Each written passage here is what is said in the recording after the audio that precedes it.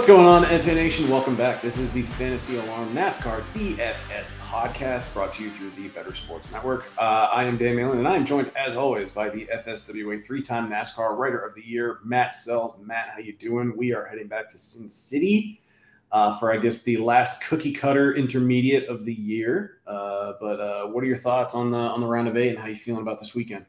So I'm doing well. We were talking before we started recording that, as bad as this is to say, we're kind of both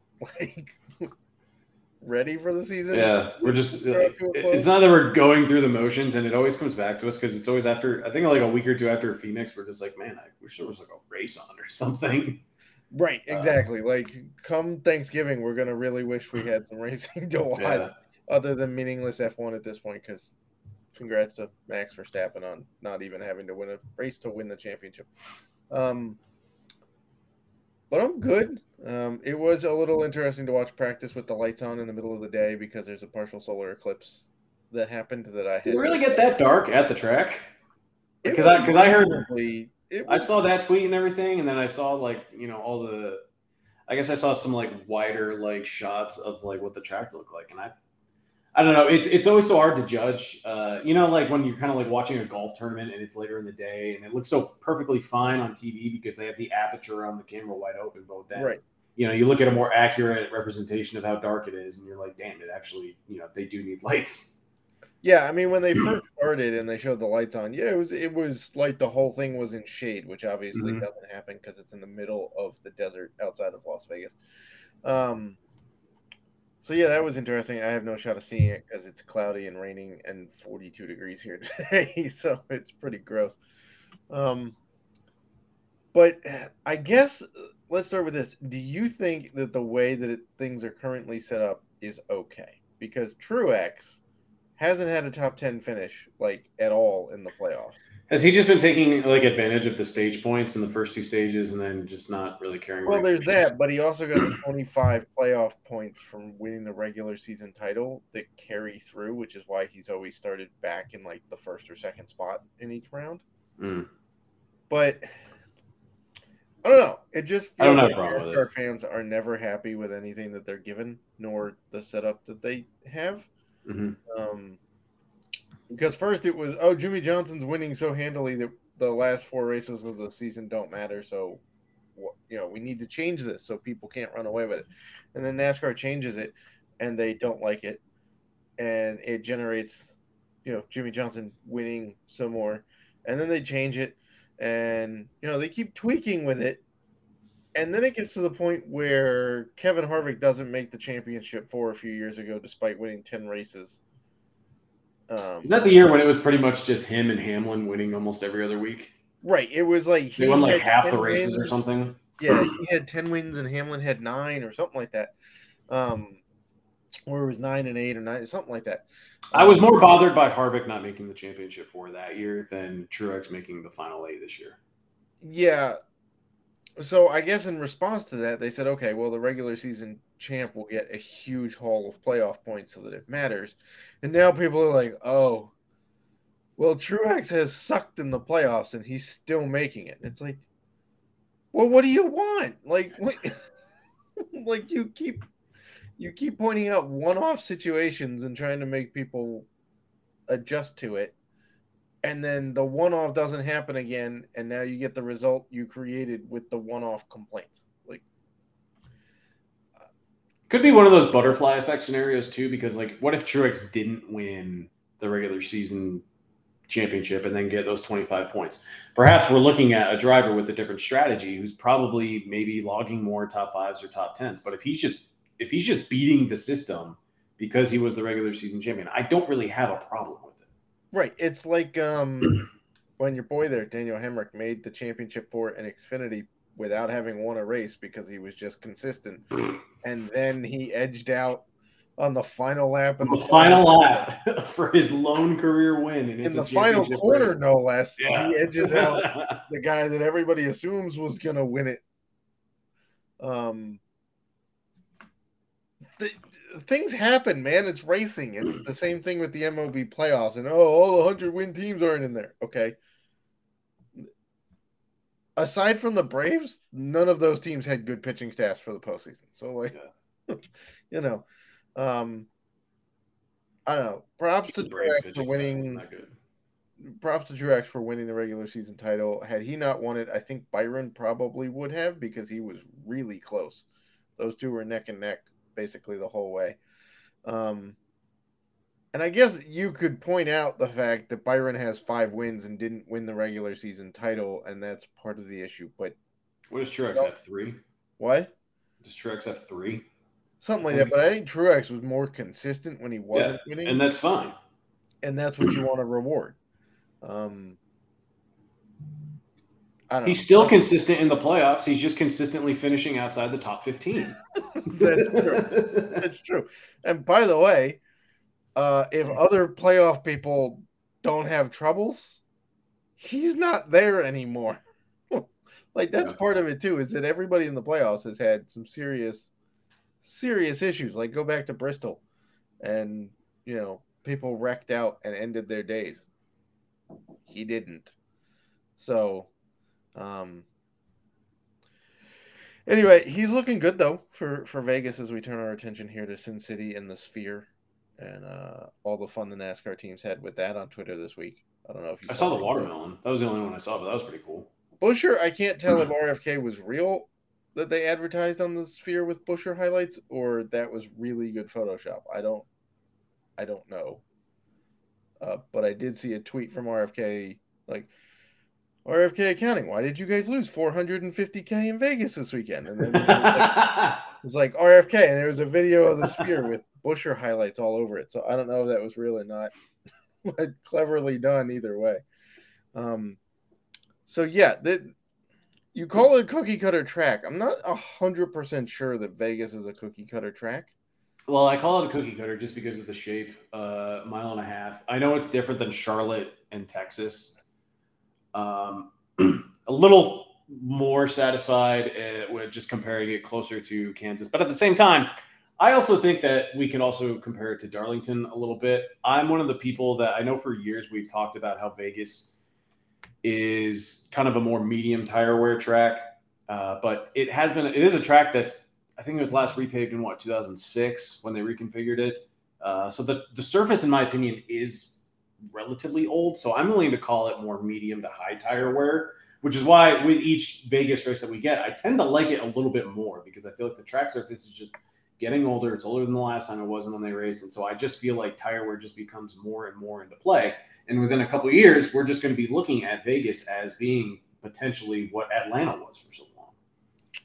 Yeah, I think you're right on with that.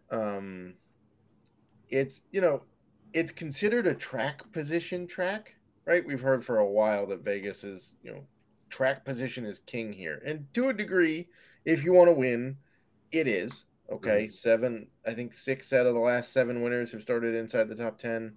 I think 7 of the last 9 winners have done that. Overall, 19 of the 31 race winners started inside the top 10 here. That being said, you can pass. You can move up. If you look at how the scoring has worked over the last 5 races, there were some tweets about that earlier this week. A bunch of those race winning, like DFS winning lineups, had guys starting outside the top 15 because you can pass here. It's just Yeah. once you're into the top 10, it's hard to move up because speed, you're talking about it takes some serious speed to win the pole here, as we just saw in practice and qualifying. But I do like the tire wear aspect. That's going to bring some interesting plays into play this week. There's some guys in the playbook that not used to necessarily seeing in a mile and a half. That's due to the tire wear. There's bumps in turns 1 and 2. As Kyle Larson said, it gives the track character. Um, and Those have but you cut mentioned tires more recently, right? Like when they introduced the next gen car, I remember those bumps coming into play more than they did with the last car that they had. yeah, that's because ride height and air pressures and Yeah. whatnot. We did see some tire issues at practice for sure. Kyle Larson felt something, pulled it off to pit road, saved it. Chase Elliott felt something about the same time. His car wound up in the wall. Daniel Suarez felt something. He wound up on the inside wall. So I heard I didn't see his contact, but I heard his was pretty hard. Yeah, it was pretty tough. Like he front half of that car was pretty well So they're destroyed. definitely going to a backup. Oh, he didn't run it in qualifying for sure. Yeah. Okay. Um, Same with Chase. They brought his out. I'm pretty sure it's a backup car for him as well. Um, so will we see tire issues in the race? Yeah, probably. I think we're gonna see that. I think for Hendrick, it was more of the way they set up the car than anything. Um, but we'll see. In terms of racing here, I think this is much more of a Kansas situation than a Texas situation. That's I fair. think I think there are two and a More half to three grooves. grooves Yeah. at Vegas. There's one at Texas, which is why that track sucks really, really, really bad. um, in terms of steepness, I don't know. It's pretty much middle of the road for a mile and a half track at Vegas. The banking's 20 degrees. The front and back, front stretch is pretty banked at about 12 degrees. Um, so if you put together clean laps here, you can build speed and you can start to build a lead or pull away from people. Um, but if you don't avoid those bumps, it might be a rough day for you. All right. Just in terms of lineup construction, uh, so many laps are on the table, as is the case with most mile and a half races. Uh, Easy to say it's just a two, maybe even a three dominator build for this race. How many guys would you want starting in the top 10? So I think it's a two We've got a dominator lot race. of PD options this We week, too. do, we do. I think cash games are going to be a little chalky this week, to be honest, because there's two huge PD plays Hmm. that aren't going to eat your budget as badly as some GPP dominators will. I'm going with two dominators for this race. Generally speaking, we usually see two guys leading about 100 to 120 laps a race here. There's 267 in the race distance. So if you're getting two dudes that are about the 100 lap lead mark, that doesn't leave a whole lot for everybody else. Um, Usually, it's guys starting in the top five that can lead a bunch of laps. Whether they finish there, still to be determined, especially with our pole sitter, who's now on his sixth pole of the year, and Christopher Bell. And the last few times he's been on pole, it hasn't gone very well for him. Did well at Bristol, but not at Yeah, it's a Kansas short or track. Like passing Darlington. is tough Yeah, there. So, right. but on intermediates where he's on the pole, it's not been a good story for him this year. Yeah. Um, so we'll see. There are some. The top three is loaded between Bell and Byron and Larson. Um, it's going to be pretty tough to crack that top three, to be honest, in race trim, given track histories and speed and whatnot. So I'm trying to get two of those three into a lineup Of Byron Larson Bell. in GPPs. I'm trying to get two of those three in there. Okay. What It's gonna would be tough though, because if you go with Larson and Byron, you're pretty well handicapped. Between because if I do that, if I start to build, you're down to 7,100 average remaining per guy. So you're gonna have to get a little creative there. Um, but for cash builds, you're starting with Chase Elliott and Daniel Suarez. just eating the position differential there? I mean, Chase You is might as starting well. 35th and being scored from 35th, and Suarez is starting 36th and being scored from 36th. So, yeah. And if you do that, by the way, you actually up your average remaining per driver. You put those two in, you go from 83.33 on DK to 83.75. So you actually go up in the average per driver spot. Why don't you just throw Harvick in there too? It goes up to 8,500. Yeah, I am a big Kevin Harvick guy this week. Go on. Well, let's see. There's if we put into if we account for the similar tracks, which for this we're going with the 9 intermediate non-drafting tracks that they've run this year. So I'm not putting Pocono in there because it's huge. But basically all of the other ones. So we've got Auto Club in there. We got Darlington, Kansas, Michigan's in there. Um, Previous Vegas race. Some other ones. Kevin Harvick has the best average finish of any driver in those 9 races at 9.1. He's finished top 10 6 times. He's finished no worse. He's finished worse than P11 only once in those 9 races. So even though he's not winning, even though he's not in the playoffs, not getting a lot of attention because he's not in the playoffs, he's starting P24, and the Yeah. the dude just knows how to move up. If And he wasn't retiring this year, he would just be completely probably off everyone's radar. It hasn't really been a good year for him by any means. correct. Um, but he's getting the farewell tour, so I mean, Right, and Phoenix is naming things after him already, like 4 weeks before the race is there, and um, so I yeah, just so made the not the ultimate duplicate lineup with what? I just made the ultimate duplicate lineup of Harvick, Suarez, Elliott, Byron Bell, and Ty Dillon. That will be entered probably by various people in large field GPPs. See, I think in cash games, I think you can go with just one of the three of Larson, Byron, Bell. That's fine. I've actually seen some people touting, like for cash games in NASCAR, you can play two of the two guys on the front row in a lot of races if there's enough laps led to be had. Yeah, Um, and it's fine because like at least you're guaranteeing yourself like someone leading early laps, and as long as they finish, as long as both drivers still finish well, you'll be okay in cash games. But yeah, kind of a fun build. Obviously, plenty of places to pivot. But if we were to expand the Dominator pool a little bit to maybe Martin Truex Jr., who's starting P4, and Tyler yeah. Reddick, who's starting P8, and Reddick did win Kansas a few weeks ago, did need a late caution to get there. And let's toss Denny in there starting at P15. I think there's a lot of people who overlook practice and qualifying with Denny, but as he said on his podcast this week, they almost never practice or qualify well in this car, but they race well because they're Yeah. trying to get a feel for what they brought and then where to go from there. And at this point, you have to trust Chris Gabehart and the adjustments he's made because it's been phenomenal with Denny. Well, I also think it's just worth mentioning that the Toyotas in general have just been outstanding in this package on this style of track. Anytime we've had a Kansas race with the next gen car, we've really kind of hyped up the Toyotas, um, and so they've kind of been a little bit better than the Chevys on these tracks and in this package. And so, we've already talked about Bell.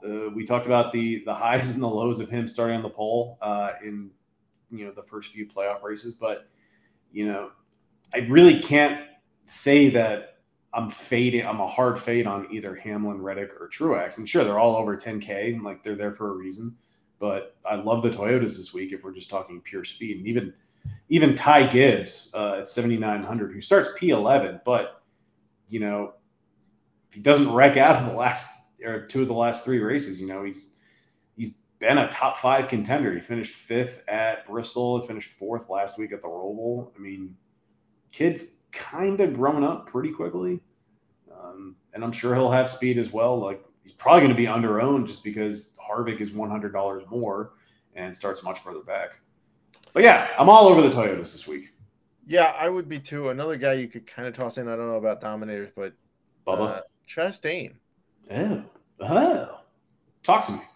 Like, I feel like this is a sneaky spot for him because people have just been discounting him for a while, understandably, right? Not been the most consistent team, but when you look at the 9 tracks we mentioned earlier, he's posted a 10.9 average finish, which by my calculation is 4th best in the field in that group. The only ones that are better are like that's better than Denny's average finish. That's better than Bubba's average finish in this group. That's better than Chris Buescher's average finish. Better than Chase's average finish.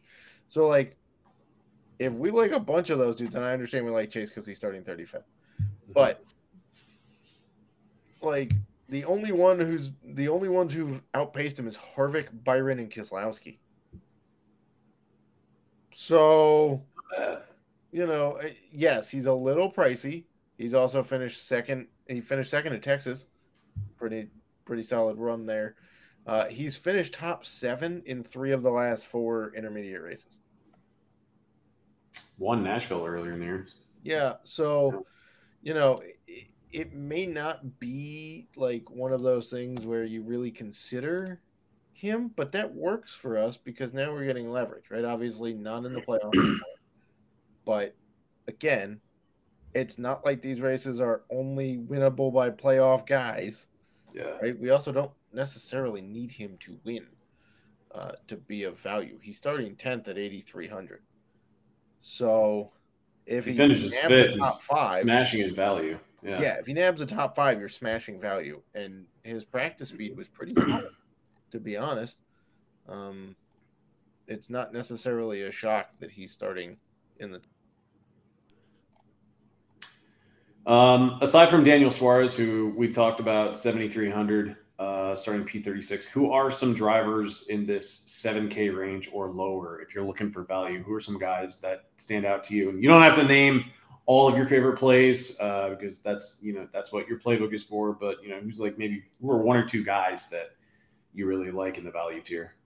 Um, well, we'll start with Allmendinger. He's coming off his win last week at the Roval, emotional win, right? Obviously, didn't have the best day at Texas. Started 6th, finished 24th. Not ideal, but he has run pretty decently at intermediate tracks. He did show pretty decent speed at practice for what it's worth. Um, Still don't know what he's doing next year. He does say he'll be back at college, but whether You know it's what bugs me about him is that a few years ago, before he made the jump from Xfinity back to Cup, he said he said so many times that he wants to win a championship. He said he didn't care if it was at Xfinity or at the Cup level. He just wanted to win a championship. That's why, for the longest time, I have always said that I think he would prefer the Xfinity schedule because it gives him a couple more weeks off during the season as well. I feel like there were times this year when he just seemed burnt out from the Cup Series because obviously the Kaulig cars aren't as competitive in the Cup Series as they are in the Xfinity Series. And then after his win last week, he says like he would love to continue racing Cup Series, and I'm a little annoyed by that because personally, it just ruins the narrative that I've been pushing for the longest time. I don't know what the guy wants anymore. I swear I thought that he wanted to run Xfinity. They run more road courses. It's an easier path for him to win a championship, especially when you consider if he was to go back to Xfinity. Josh Berry's coming up from Xfinity. Daniel Hemrick is coming up from Xfinity. John Hunter Nemechek is also coming up from isn't Xfinity. Hocevar coming up from trucks? Yes. Yeah. And so it's like it's going to be like a depleted field of Xfinity Series drivers. Oh, but like watch out! You got Haley Deegan in Xfinity now. Oh my god! Like Cole Custer is probably the odds-on favorite to win the Xfinity Series next year. Probably. If Dinger wanted to win a championship, he should just go back to Xfinity, and it's pretty much just going to be Custer versus Allmendinger for the 2024 Maybe season. Almirola. Maybe Almirola goes down to Xfinity because then Why would he do that? Easier. He could win. He could. Like he won in an RSS racing car at Sonoma. Yes. That's just my rant. I'm sorry. That was a waste of 2 minutes. But No, you're good. Also, I don't know what Colleague's driver lineup looks like in the Cup Series. Yeah, it's still unknown. Well, Hemrick's we already talked about how Hemrick's coming up. He's driving the 31. He's taking Justin Haley's spot, but right. But who gets the 16? Yeah, I have no idea. Where does Ty Dillon go too? Probably, if I had to guess, I'd say Ty Dillon goes to the 2 of RCR in Xfinity. Yeah, because Sheldon Creed's not there. Yeah, I would love to see Creed go to JGR. That would be fun. Does Creed come up and take like Almirola's spot at SHR? I don't. Creed hasn't won a race in the Xfinity Series. I'd be surprised if they. Okay, that hasn't stopped people from coming up before. I'm I'm aware. Hasn't always gone well, but it hasn't. Austin Hill should get a call to the Xfinity Series before Sheldon Creed, or the Cup Series before Sheldon Creed does. I mean, fair. Yeah. Fair. Anyway, before I cut you off, you were talking about Allmendinger for tomorrow's race. Yeah, I think he's sneaky. He showed some pretty good speed at practice. He qualified 22nd. He's gonna have to do some work to hit value. He's gonna have to like nab a top, I think 16, certainly top 15 to be safe. Mm-hmm. So that's an intriguing one. His teammate Justin Haley starting P20 is also intriguing because that guy's been way better at intermediates than anybody gives him credit for. Would I have liked to have seen him qualify a few spots further back? Yeah, that would have been nice. But in terms of leverage, I think it actually works in our favor that he's starting 20th because I think people are going to look past him because he's starting 20th. But you've got LaJoy, Harrison Burton, and Todd Gilliland, the holy trinity of cheap drivers, starting at least 8 spots further back. Nice. But I'm not really interested in either in any of those guys this week. Really? Like, you're not. I understand. Like, we get to a certain point every year, and I feel this way too when I do the Xfinity playbooks. I'm like, I feel like I just write up the same guys every week. But then I'm like, well, it's the same 30 people that are racing essentially. Well, right. Like there's And so like you almost get tired of writing a guy like Corey LaJoy up, but at the same time, it's one of those things where you just have to be like, it's common sense. He's Corey LaJoy. Like he does get the most out of the car. He's not going to win the race, but you know what? He starts outside the top 25 every week, and somehow there's like top 20, maybe even top 15 equity there. So just play him if you need to save some salary. I mean, I'm not going to tell you you can't play those guys. You can put in Yeah. anybody you choose to, whether they're in the playbook or not. It's just in the playbook, I feel like I have an obligation to put the guys who I feel have the best chance of hitting value There you go. in there. And I don't know where the value's coming from for like Harrison Burton, who's been down for like 8 weeks now. Like he's not been good. Corey LaJoy, the intermediate tracks have not really been his friend per se with speed. And Todd Gilliland, like he's 5,400, right? He's starting, where is he starting? 29th. Okay. He started 36th at Texas and finished 35th. He was a free square, except he really wasn't because he didn't do anything, Yeah. right? If you're looking at other ones like Kansas, started 32nd, finished 25th with 2 fastest laps. That's 25 points. At $5,200, he still didn't hit 5x value. Like he was still short. It's